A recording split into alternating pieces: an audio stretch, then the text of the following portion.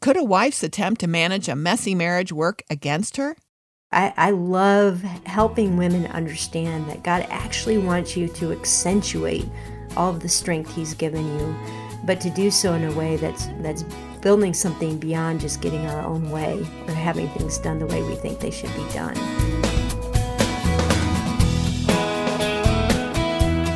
Welcome to Building Relationships with Dr. Gary Chapman, author of the New York Times bestseller, The 5 Love Languages.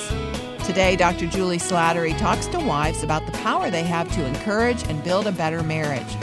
Our featured resource is her book that's been rewritten. It's titled, Finding the Hero in Your Husband, Embracing Your Power in Marriage. You can find that and more simple ways to strengthen your relationship at the website, 5lovelanguages.com. And Gary, before we get to Dr. Slattery, since this is the Saturday before Valentine's Day, why don't you give some encouragement for those listening about that observance in our culture? Well, isn't it great that we have one day the whole year that we emphasize love? Let's use it. You know, I wish we had 365 days for Valentine's Day, but let's utilize it and make the most out of it. You know, so if you're married, do something different this time. Give a different kind of gift. And if you're single, and if you're just living your mother, I mean, let's think about love and look for opportunities and think about ways to express love to the significant people in our lives on that day. I think it's a great idea. Some people say, well, I don't like Valentine's Day. Well, I don't know. I just think it's a great idea that we focus on love. So let's make the most of it. Use it to its full extent, and I agree with you wholeheartedly. Maybe reading the 5 Love Languages book for the first time would be a good thing to do, and you can find out more about that at the website, again, 5lovelanguages.com. Well, I think our guest today is going to have some great things to say to both men and women, but particularly wives who may be listening. Dr. Julie Slattery is a psychologist, author, the co-founder of Authentic Intimacy. In addition to speaking and teaching, she hosts the podcast Java with Julie, where she and a guest have coffee and conversation about relationships, sex, intimacy, and why God cares about our sexuality. She's the author of a number of books, including our featured resource today, Finding the Hero in Your Husband, Embracing Your Power in Marriage. You can find out more at 5lovelanguages.com. Well, Dr. Slattery, welcome back to Building Relationships. Thanks for having me. I feel just the special honor of being able to share with you on Valentine's Day because, Dr. Chapman, you have been a champion of love in our culture. So grateful for the work that you do. Well, thank you. We are really glad to have you today, and particularly talking about this topic. Now, this book has the same title as the one you wrote 20 years ago. Now, I understand you've completely rewritten the book. Tell me about that. Yeah, well, I found that women were still buying the old version of the book and saying that it was helpful. And I recognized that the main concept of the book is just as needed, maybe even more needed than it was when I first wrote it 20 years ago. But that so much has changed over the last 2 decades, and I've changed a lot. And so I went back to it with the intention of doing some pretty heavy revisions and editing. But once I got into it, I was like, I just have to start over. I don't even sound like I did 20 years ago. So, so I ended up just starting with the same foundation and rebuilding. Yeah. Well, now take us back 20 years ago. What prompted you to write this book in the first place? Well, when I first started writing this book, it was my first book, and I was a pretty new wife. I think I'd only been married maybe about 5 years. I was a pretty new clinician, so just starting to meet with couples and with women, and in my own journey, as well as what I saw in the journey of other women, was this question, like, how do I use my strength? I really believe that God's design for marriage is a beautiful one. I know when I read the scriptures that I see that God calls us to a unique place as women within marriage. But I was really struggling with what that looked like practically, especially in my marriage. 20 years ago, I was definitely the more goal-oriented, focused person. My husband was really laid back, loves to have fun. And I was just finishing my doctorate, and I was thinking, Lord, you know, you gave me my personality. I have a lot of strength in my personality. I've been a Christian for as long as I can remember. I have all this education, and I feel like I'm being told to just kind of park all my strength at the doorstep when I come into my home because I want to be a godly wife. And I knew that that couldn't be consistent with God's heart. And so it was really this wrestling of how do I be all that God made me to be and be honoring to his design within marriage. So that was kind of the impetus behind it. Yeah, well, that was a worthy objective. So what's changed in 20 years in your own life, in culture, that would motivate you to rewrite this book? Well, the question certainly hasn't changed. I've learned more about how to do this and how to flourish as a woman and flourish as a wife, and to understand God's heart for me as a wife is not one that dampens anything about my personality or my strength, but really channels it in a way that builds intimacy. But then there's just so much in culture that has changed. You know, people that are commenting on where we are today, they're saying that we are changing more quickly than ever before in history. And certainly the internet and the smartphone technology plays a big piece of that. And that impacts marriage, how we think about sexuality, how we think about gender, how we think about marriage and intimacy. But we've seen other changes as well. You were around 20 years ago too. You were in ministry, so you can chime in on this. I feel like a couple decades ago, Christian women were struggling with, okay, they felt weak, and I'm not sure how to be strong. I think today Christian women are feeling very strong, and they're empowered by our culture. They're getting higher levels of education, more powerful jobs. They're encouraged to be powerful in every arena of life.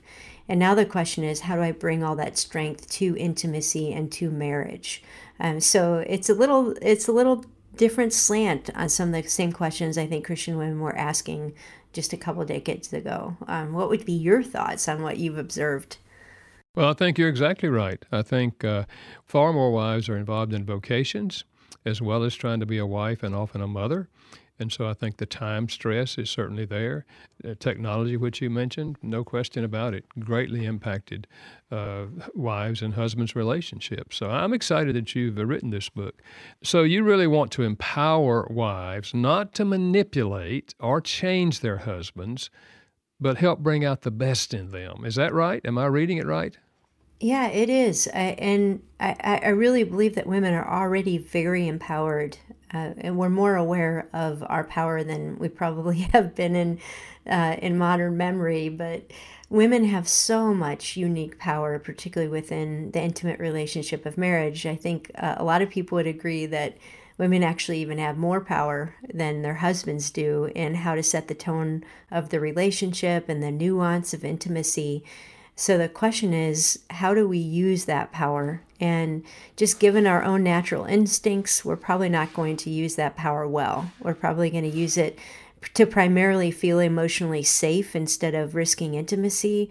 We're going to use that power to get things done the way we think they should be done, rather than really inviting our husband into experiencing and growing in his voice and his power. So the goal is, how do we channel the power that God has given us, which is a very good thing, into the kinds of interactions that are going to build true intimacy in marriage. This is Building Relationships with Dr. Gary Chapman, author of the New York Times bestseller, The 5 Love Languages. If you'd like to hear a past program, take an assessment of your love language, or find out about our guest today, just go to our website at 5lovelanguages.com. Dr. Julie Slattery is joining us. She's the author of Finding the Hero in Your Husband, Embracing Your Power in Marriage. Find out more at 5lovelanguages.com. That's 5lovelanguages.com. Dr. Slattery, you have a chapter called A Wife's Greatest Challenge. What do you think is a wife's greatest challenge? Well, if I could sum it up, I'd say it this way. We want our husbands to lead, but we want them to lead the way we think they should lead. So it's really a double bind, both for the wife and the husband. Like, I want you to step into leadership, but do it exactly the way I tell you to. And a lot of husbands will nod their heads when they hear that. Yeah, that's how I feel. She keeps telling me to lead, but every time I try to step into that, she's correcting me. So that's the tension. And that's sort of the pivotal question that we've got to sort through as wives. because we want to see our husbands grow. We want to see them strong. We want to see them take initiative. But we get very anxious and afraid when they don't do so the way we think they should be doing it. Yeah, that is so true. I've experienced that in my own counseling. A wife says to me, I just wish my husband would be a leader. And I would say, what do you mean by that? What does that look like? And no two women say the same thing. They each have an idea, of what that would look like. But it's obviously going to be different from what he thinks it looks like. Right. So the book is about the power of women and the power they have in marriage. Describe particularly what that power looks like and where it comes from. Yeah, well, I think our power in relationship is primarily stemming from what the other person needs. And so if I have a need, a very deep need, and you're the only one who can meet that need, that gives you power. If I'm struggling with cancer and you have the antidote to that, you now have relational power. And you can use that poorly or you can use that well. And the same is true with emotional needs. So a wife's power really comes through what a husband needs in marriage. And in the book, I talk about 3 specific core needs that men come into marriage with that then give a woman power. And so the 3 needs are, first of all, that need to feel like my wife believes in me, that I'm her hero. She respects me. And that's something we can unpack, because I know that even that word respect can be a trigger for some women. And the second need that every husband comes in with is the need for a teammate and for companionship. God created a wife to be a completer, a companion for her husband. He's not good on his own, and the scripture would say. And then the third need is really to share the sexual journey with his wife, to be pursuing that kind of oneness sexually. And so those are the 3 primary needs that men generally will express, and those 3 needs translate into a lot of relational power for the wife. So speaking into those needs, I'm hearing you say, can have a tremendously positive influence on her husband, or conversely, a negative influence. Yeah, and it absolutely will. Whether you're aware of your power or not, you have it and you're using it. Proverbs 14:1 says, "The wise woman builds her house, but with her own hands the foolish one tears hers down."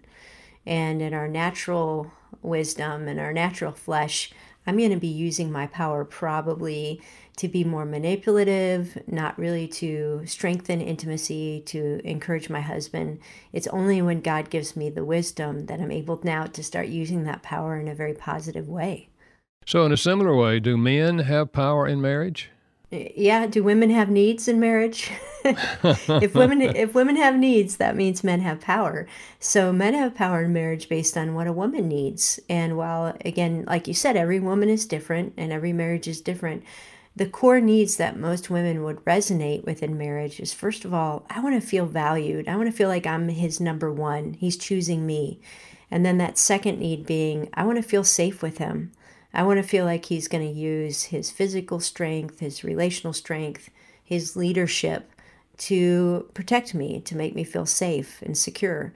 And so men have power in marriage based on those needs that most women really experience within intimate relationships. So what are some ways that wives tend to misuse their power? So one of the ways that I think most wives will misuse their power is they don't quite understand how their husband's needs are unique from their own. So let's talk about that need to be a hero, or that need to feel respected by his wife. What I've come to understand, and Chris and Gary, you guys can speak into this because you're men, and I'm not a man, but what I've learned through counseling is that most men have a real struggle with the issue of competence. They fear failure, they fear being exposed, they fear letting people down around them. And when God says to a wife, respect your husband, what he's really saying is make marriage an emotionally safe relationship for your husband. You get to vote every day whether or not you think your husband's a hero or a zero. He's looking at you in terms of how am I doing? Now, if a woman doesn't understand that, she's going to be, again, maybe nitpicking, criticizing, kind of taking charge of the home. And what the husband consistently hears, whether it's spoken or not, is, I'm not enough. She doesn't believe in me. And I've done this as a wife because I haven't been intentional about really understanding this need in my husband's life. So in parenting, for example, we have very different parenting styles. And there have been many times where I'm overcorrecting all the time. No, Mike, say it this way or do it that way. And when I'm using my words that way, even if I think that's helpful, what that can end up doing is making him feel like, why would I even try? Every time I try to step into parenting, I'm getting it wrong based on what my wife says.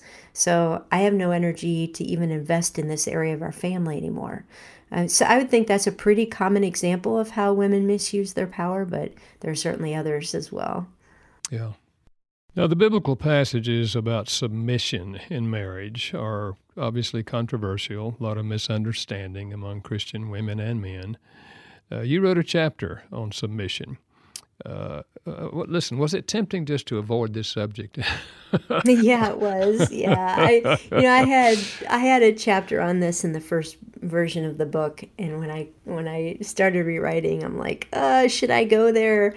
It's just easier not to, because again, this is a painful topic and a deeply misunderstood topic for a lot of women.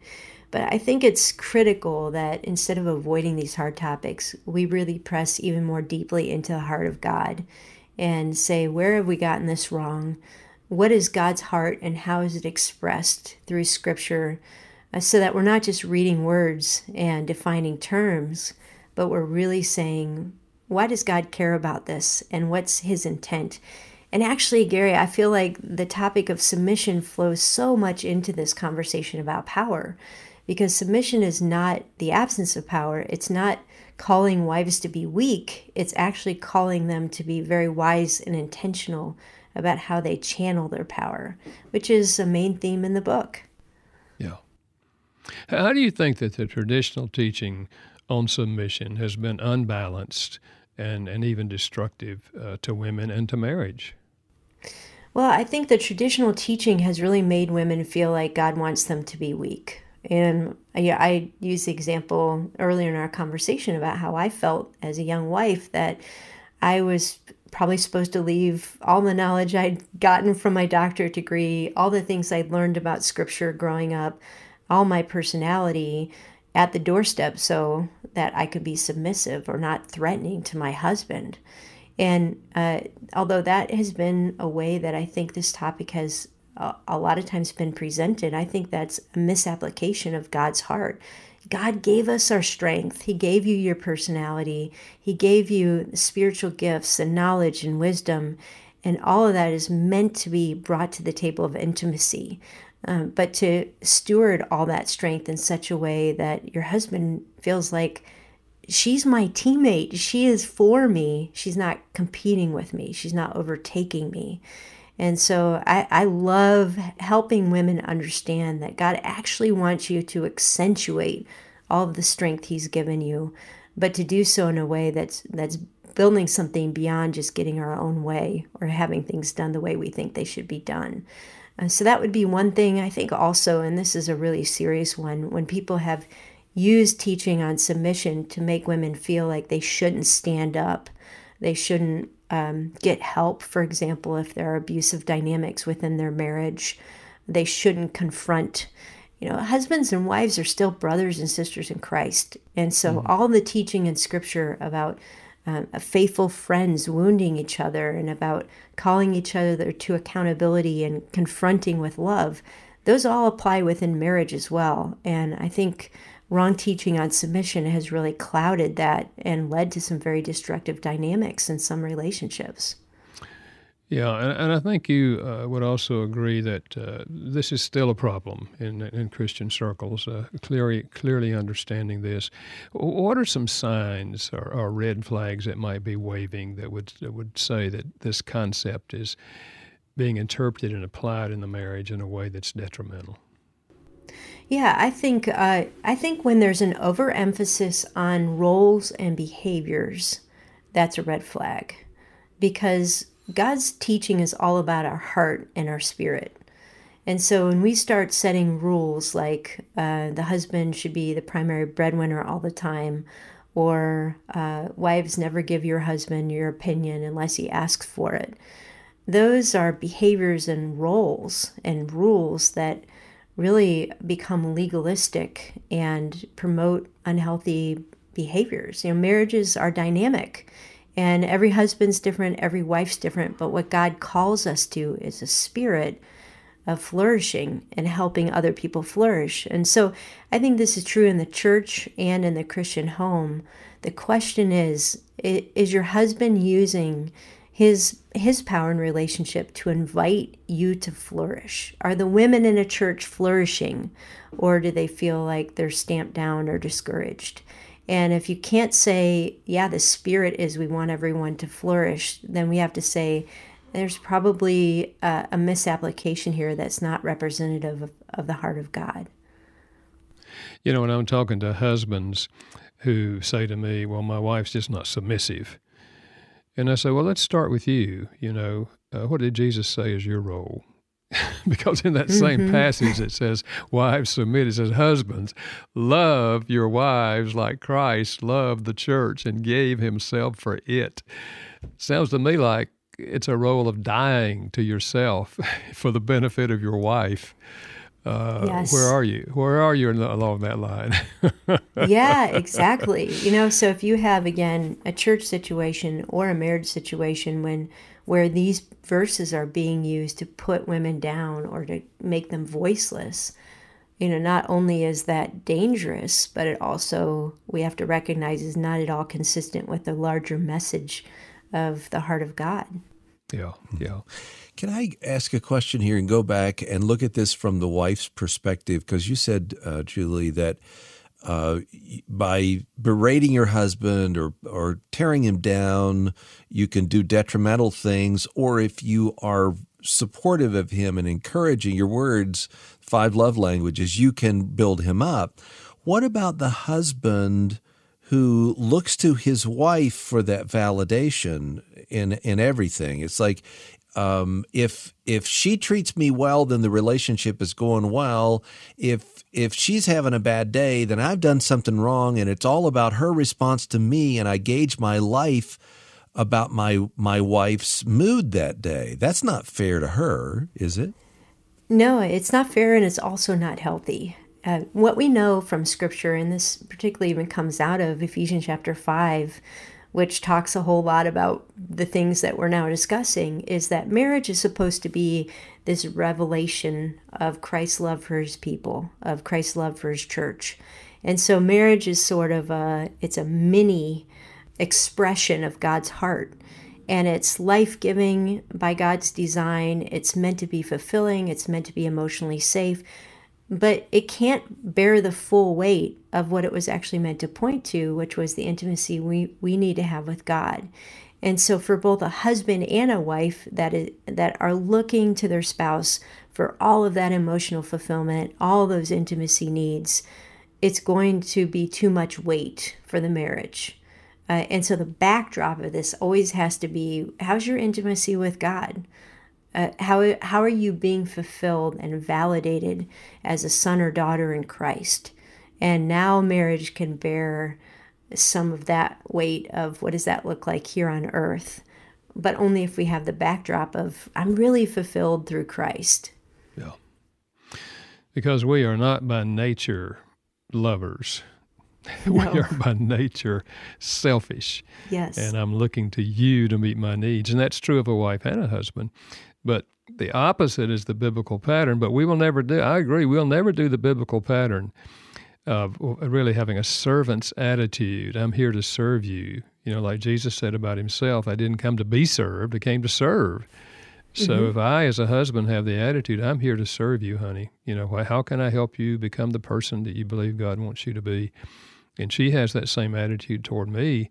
I mean, man, that's what marriage was designed for, right? Yeah, and we can only be that unselfish and service-oriented if our deepest needs are getting met in Christ. Yeah. And so as we grow in our relationship with him, it gives us more freedom to say, even if at this moment I don't feel completely fulfilled in my marriage, I'm still going to invest in my husband. Yeah. And for a man to have that same perspective. Can you frame that then in Valentine's Day, and the expectations that are going to be there for him, for her, and all of that? How do you put that through that prism that you've just talked about?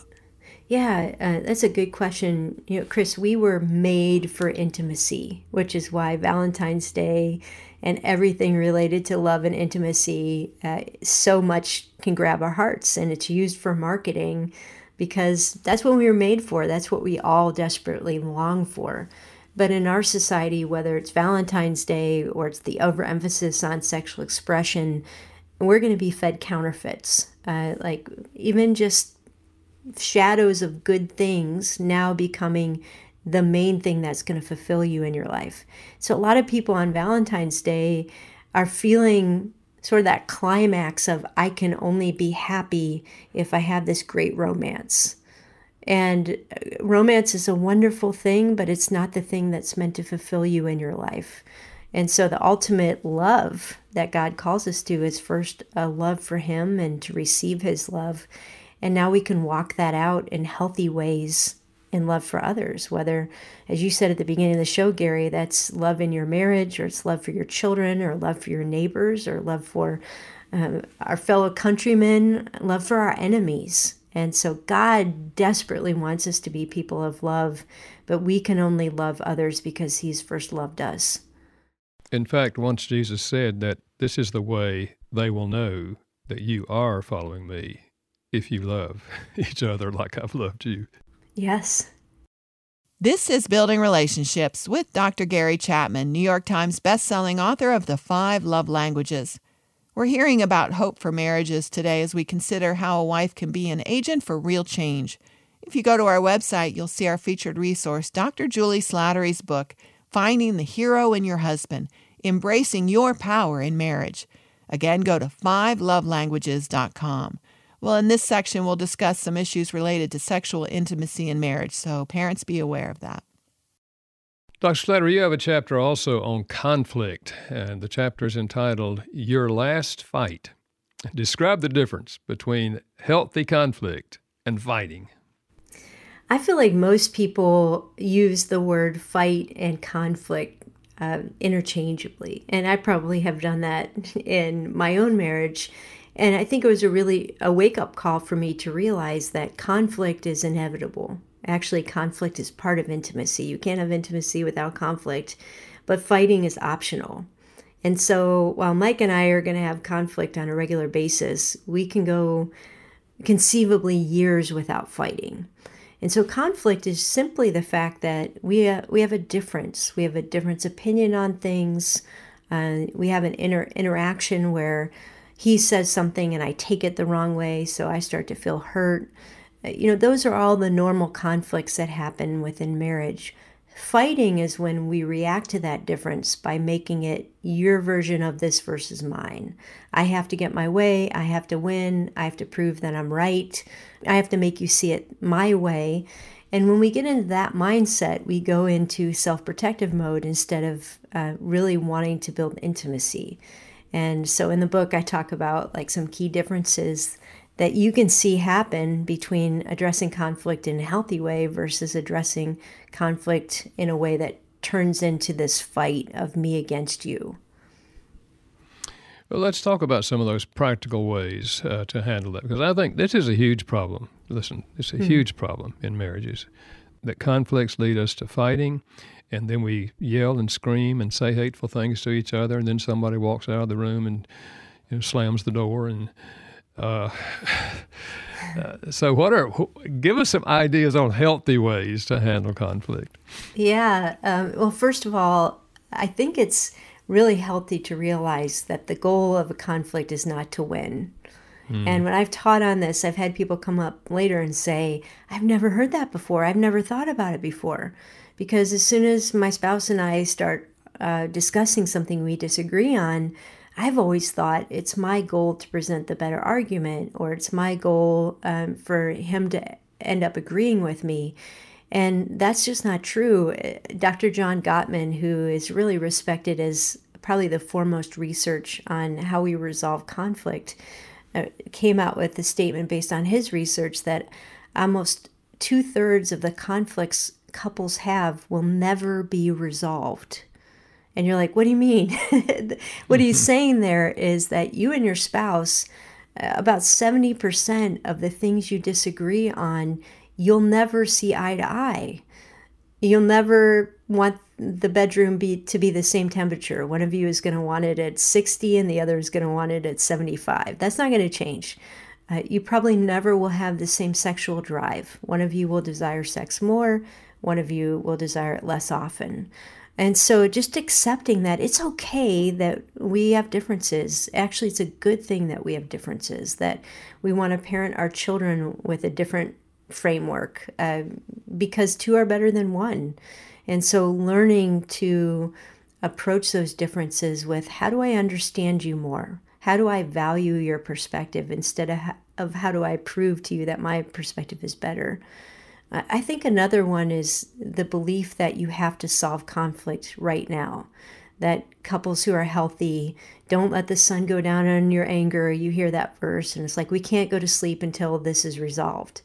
And when you really look at what Paul is saying in that verse, don't let the sun go down on your anger, what he's really saying is don't let bitterness get a root.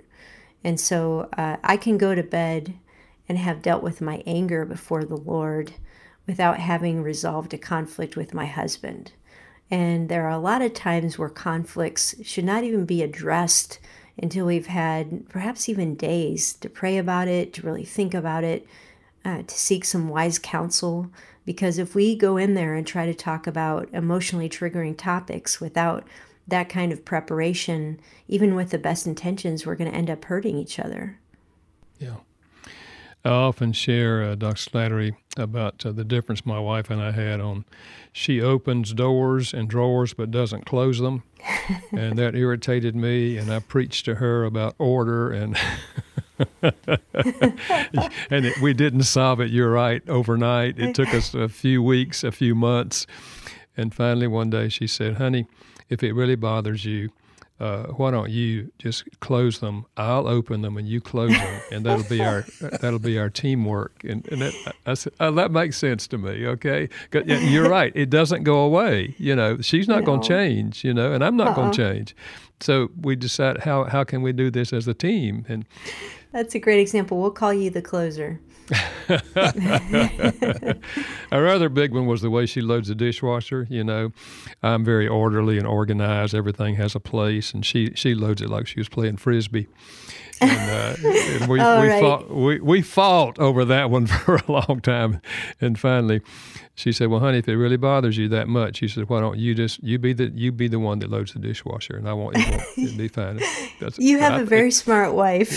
Yeah, it took me a while, but I got there. Okay, I'll load the dishwasher. Yeah. Actually, you and my husband would have a lot in common. Mike, over the COVID quarantine, he completely reorganized how I do everything in the kitchen because he's so organized. Like, no, honey, all the forks go in this spot in the dishwasher, so now we can just put them away more quickly. So yeah, that's right. Yeah. I agree with him.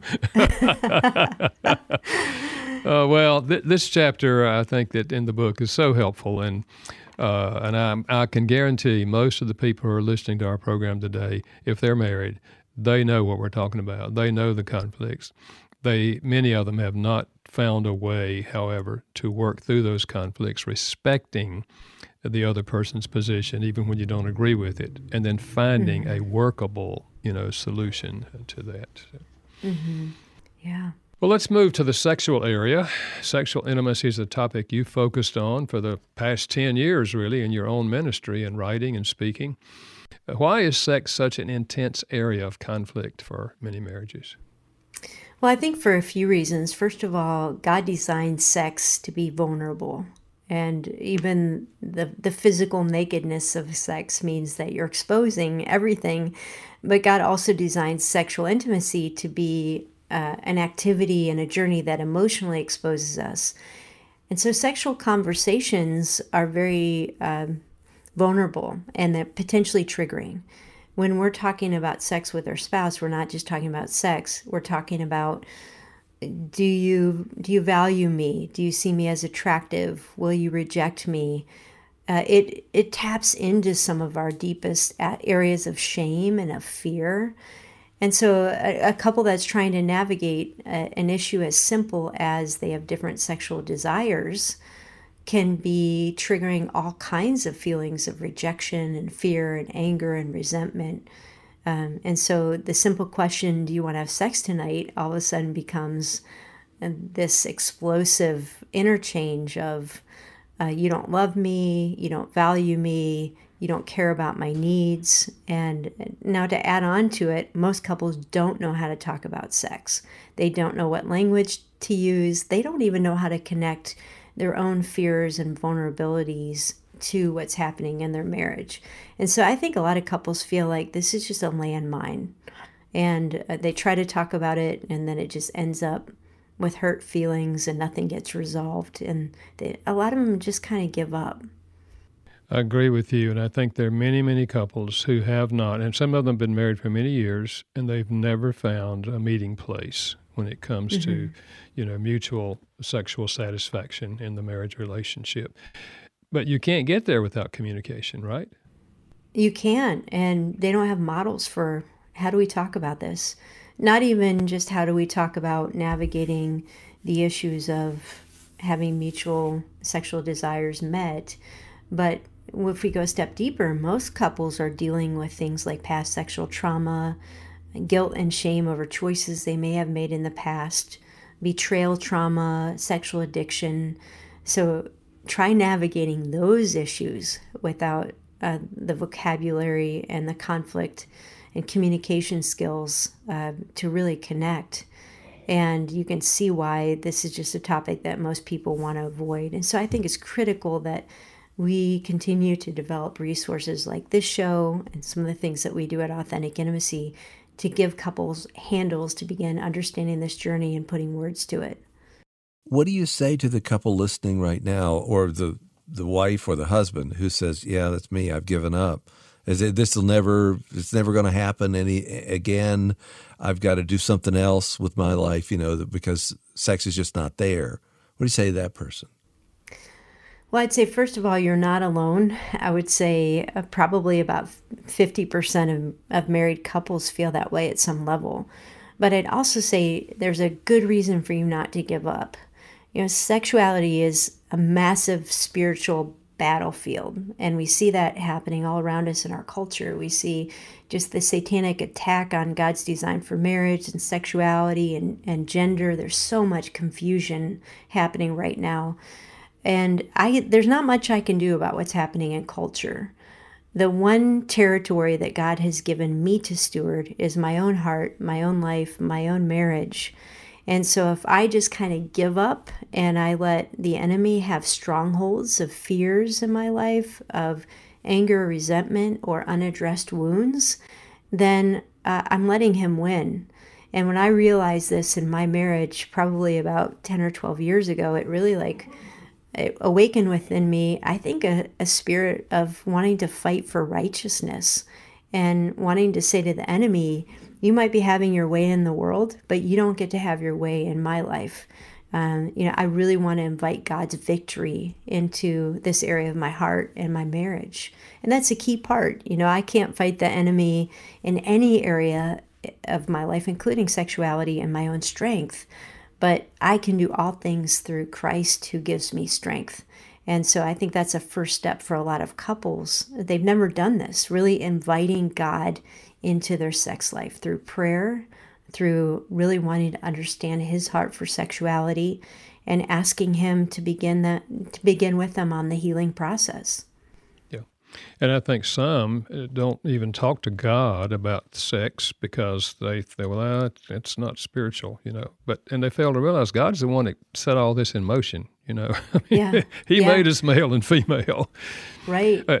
Well, Dr. Slatter, I think many times we're talking about communication, books and resources like that, and things that you have provided are so helpful and sometimes can open the door to communication where we wouldn't just sit down and talk about these things, but we're reading a chapter and then talking about our response to it can be so helpful.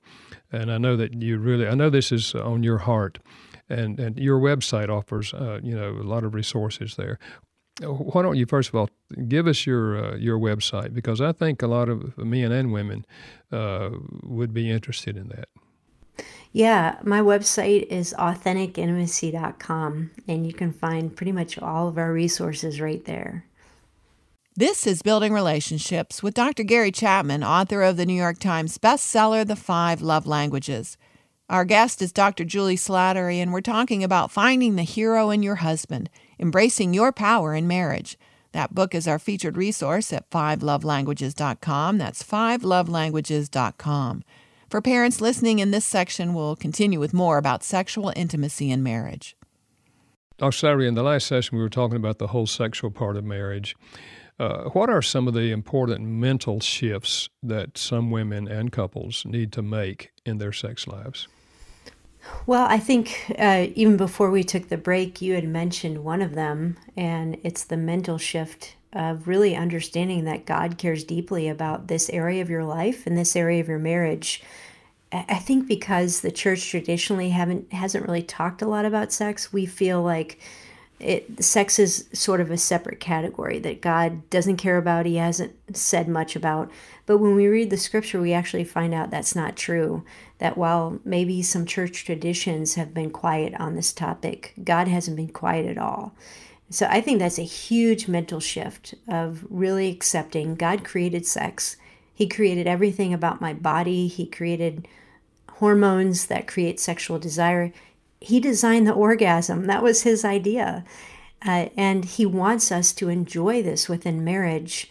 You can hear that, but to really embrace that and accept that is a different thing. And it really can be transformational in the way you think about sex within marriage. I think the other thing that's closely related to that is really beginning to see sex again as a spiritual battlefield. If God cares about it, that means that the enemy cares about it too. And he wants to use the things you've experienced in your past.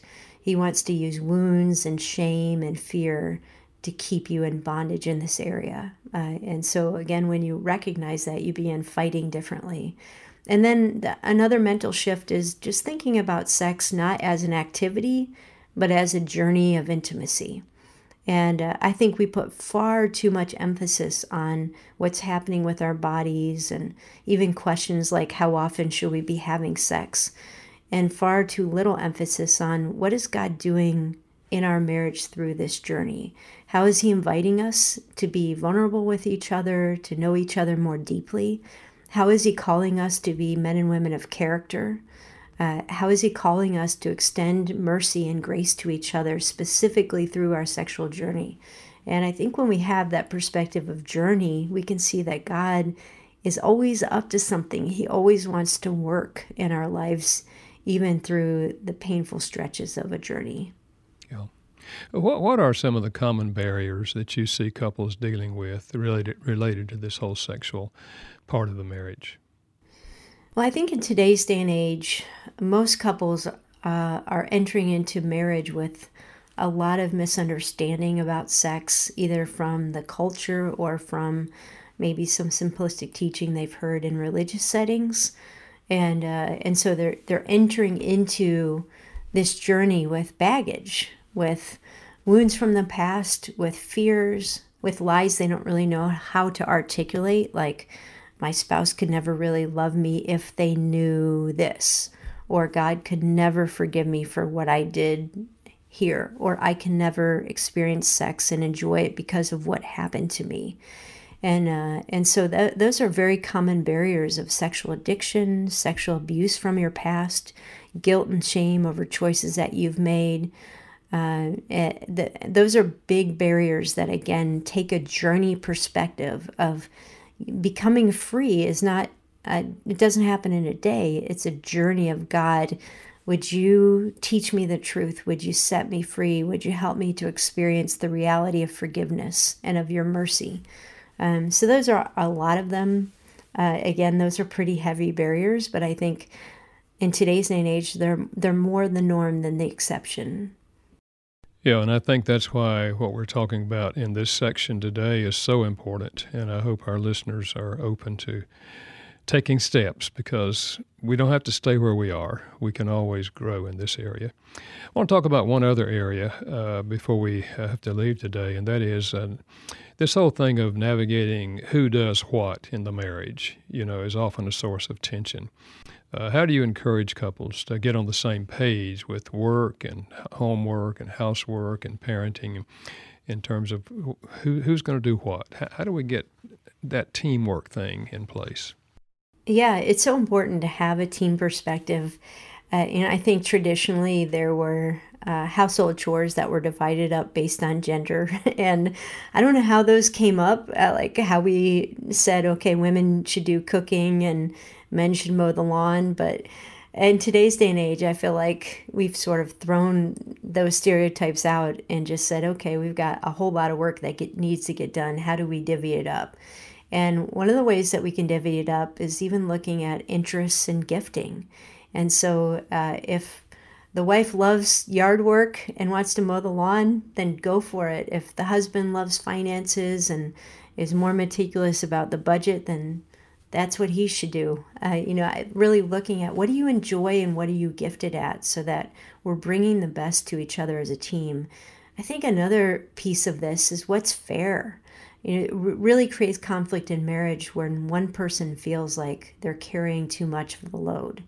And so having honest conversations about that on a regular basis is just healthy emotional housekeeping for a couple to say, do you feel like it's fair the way that we've divvied these things up? Now, I will say that sometimes one of us will end up doing more work because we have a very unique, specific way that we think work should be done. So, Gary, you used the example of how you want the dishwasher done a certain way. If you approach everything that way, then eventually your wife is just going to say, well, you can do it all. And then you're going to be like, wait, that's not fair. So I think that's another piece of it, is we have to have realistic expectations. I can't be micromanaging the way my spouse is doing his piece of this. I have to give him freedom to do it the way that he wants to do it. So I think those are some of the ways that we learn to communicate and really build that teamwork over time. Yeah. And I think if we see ourselves as a team, and as you mentioned, have different abilities and different interests and different places where we are experts in and the other one is not, and it's not a matter of who does what. It's a matter of working out how do we work together as a team. Mm-hmm. Dr. Slattery, let me ask you a personal question. How have you and Mike navigated parenting and ministry and his career over the years? Wow, it has been a navigation, and we have done it very differently through seasons. And so when we first started having kids, it wasn't planned. When we got pregnant the first time, I was just finishing my doctorate degree. And so here I had this nice shiny new degree that I wanted to go out and use, and he was just beginning his career in finance. And when we talked and prayed about it, we really felt like I was the one that felt like I wanted to be home with the kids. And so for the first probably 10 years of our marriage, I worked really part-time, doing some counseling a couple evenings a week and starting on some writing projects until the kids got into school. And then I started working more in more formal settings. And now that we're empty nesters, it's a whole different season where I have lots of freedom and lots of time. But there have been times as we look back over 27, 28 years of marriage where we both have yielded and sacrificed for one another.